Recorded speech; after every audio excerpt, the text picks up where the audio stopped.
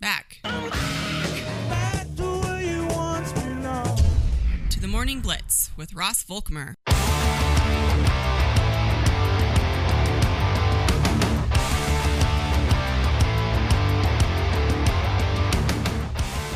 Thanks to you, the listener, for hanging with us today. It's been a little bit of a technical, difficult day with the phones not working as best as I would like them to, but we were still able to get our two guests on, Colby High School head football coach Ryan Mosier and Kansas Pregame Magazine's publisher John Betts. If you missed any of the show, of course, catch up on the podcast right after we'll get it posted here right after the show. You can catch it on Apple, Spotify, anywhere you get your podcast.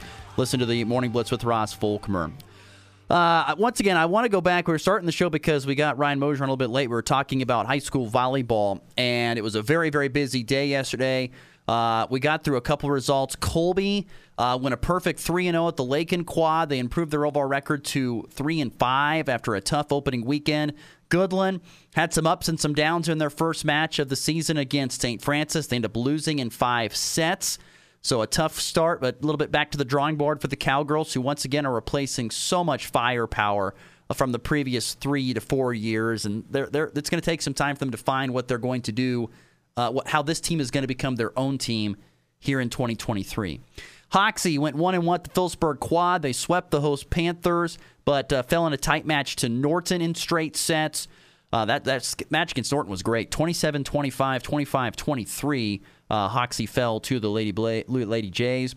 Oakley went 1-1 at the Russell Triangular yesterday. They lost to Russell in straight sets, both those matches ending in 25-23 scores, or those sets, I should say. Both, but Lady Plainsman bounced back, sweep Hill City 25-13, 25-16. Wallace County hosted a quad yesterday. Greeley County had the best showing. They won all 3 of their matches. Greeley County looks setting up like they're going to have a great season. I don't think they've lost a match yet. I think they're like 7 or 8-0. They won the Healy tournament. They sweep Weskin, Wallace County, as well as Syracuse. They swept them all in straight sets. Wallace County would go 2-1. They'd win all their matches except the one against Greeley County. Weskin went 0-3 on the night. Golden Plains Quadrangular, Lady Bulldogs going 2-1. Their only loss to Ness City, who went a perfect 3-0. Tri-Plains Brewster was there. They went 0-3. Logan Palco went 1-2. And then Wheatland Grinnell at the Northern Valley Triangular with Cheyenne. Wheatland Grinnell went 1-1. Cheyenne dropped both their matches to the host Huskies. So there you go. A very busy night last night in high school volleyball. And speaking of volleyball, 2 big storylines about volleyball. First, locally. Colby Community College volleyball back on the court tonight. They're 6-2 after a 2-2 showing at the Casper Invite in Wyoming this past weekend. Lady Trojans open up Jayhawk Conference play tonight on the road at one of the more consistently great teams in the conference. That's Seward County. Now, Seward County's not ranked in the top 25. Barton is ranked in the top 25. I think probably Hutchinson probably is. Seward County's not. But Seward County's kind of been a bugaboo team for Colby for many, many years because they usually are sitting at the top of the league. See if Colby can go on the road, long road trip, down to Seward County. Can they find a way to get a win down there? Colby's got to get off to a better start in conference play this year. Last year got off to a horrendous start in conference play and had a really tough year. Can they find a way to get off to a better start this year?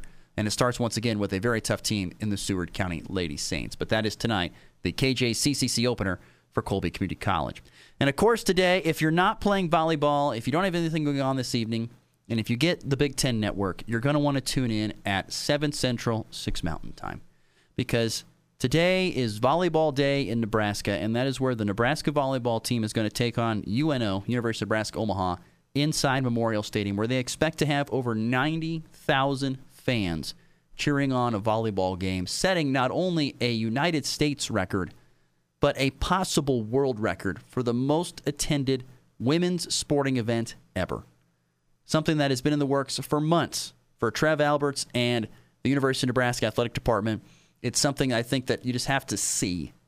You're going to see, even if you're not there. I think it's going to be an amazing thing for not only the fans there, but for the athletes to experience it. Running on to an open-aired arena and playing volleyball outside in front of 90-plus thousand fans when, you know, the most that I think a volleyball match has ever seen is around 18 to 19,000. And you're going to, you know, crush that record. It's going to be the most watched volleyball match of all time, and it's possibly going to be the most watched women's sporting event of all time. if they get the people there that they expect, which is over 90,000 people. Something you might want to watch on Big Ten Network today, 7 Central, 6 Mountain Time, as it is volleyball day in Nebraska. Before we get to the walk-off, Kansas City Royals and Rockies. First of all, Rockies lose last night to the Braves 3-1. How they lost 3-1 and got hit by the Braves 15-3, I don't know how that works. The Braves had 15 hits, only 3 runs. That just seems ridiculous, but that's what happened. Peter Lambert and the staff for the Rockies found a way to wiggle out of trouble, but Rockies still lose 3-1. They hope to avoid a sweep tonight, 6:40 Mountain Time on AM 730 Fox Sports Tri-State against the Braves. As for the Royals, they lose 6-3 to the Pirates. They had the lead, but they give up 6 runs in the last 2 frames to end up losing. But this is all about the performance of starting pitcher Cole Ragans. Cole Ragans was a guy who was picked up in end of June, 1st of July. Cole Ragans struck out 53 men this past month, in the month of August. He had never had more than 16 Ks in a month prior to that. Only one other MLB pitcher in modern era has had a 50K month after never previously having a 20K month. That's Hall of Famer Pete Alexander in May of 1911. Another amazing stat from Cole Ragans and his performance from the Royals.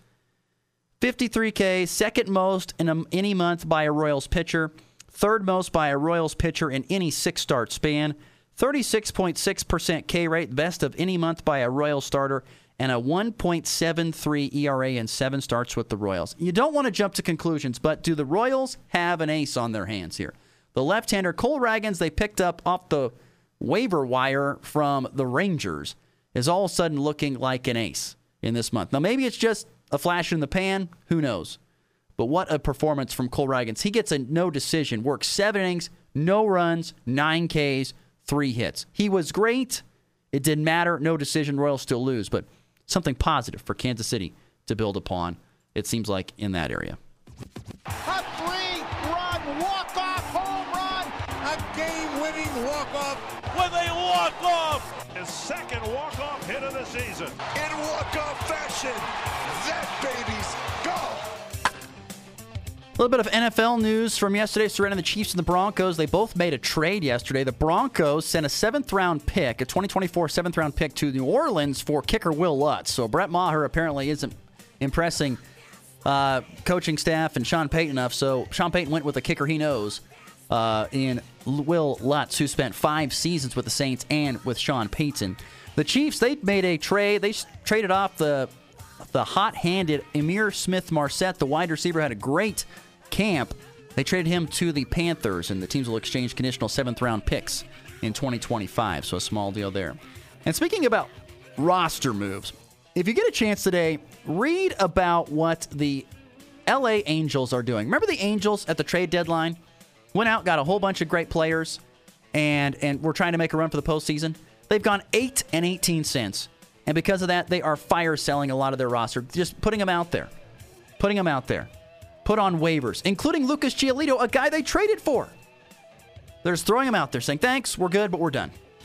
Amazing to see. But that's what's going on right now in LA. They even let go of Randall Grichuk, who they traded for from the Rockies. Crazy to see. The Angels are going to be in a bad spot. If you're an Angels fan, I feel bad for you. Next few years are going to be really, really tough. Everyone have yourself a great Wednesday. We're back again tomorrow in 23 hours. We'll see you then. It's been The Blitz.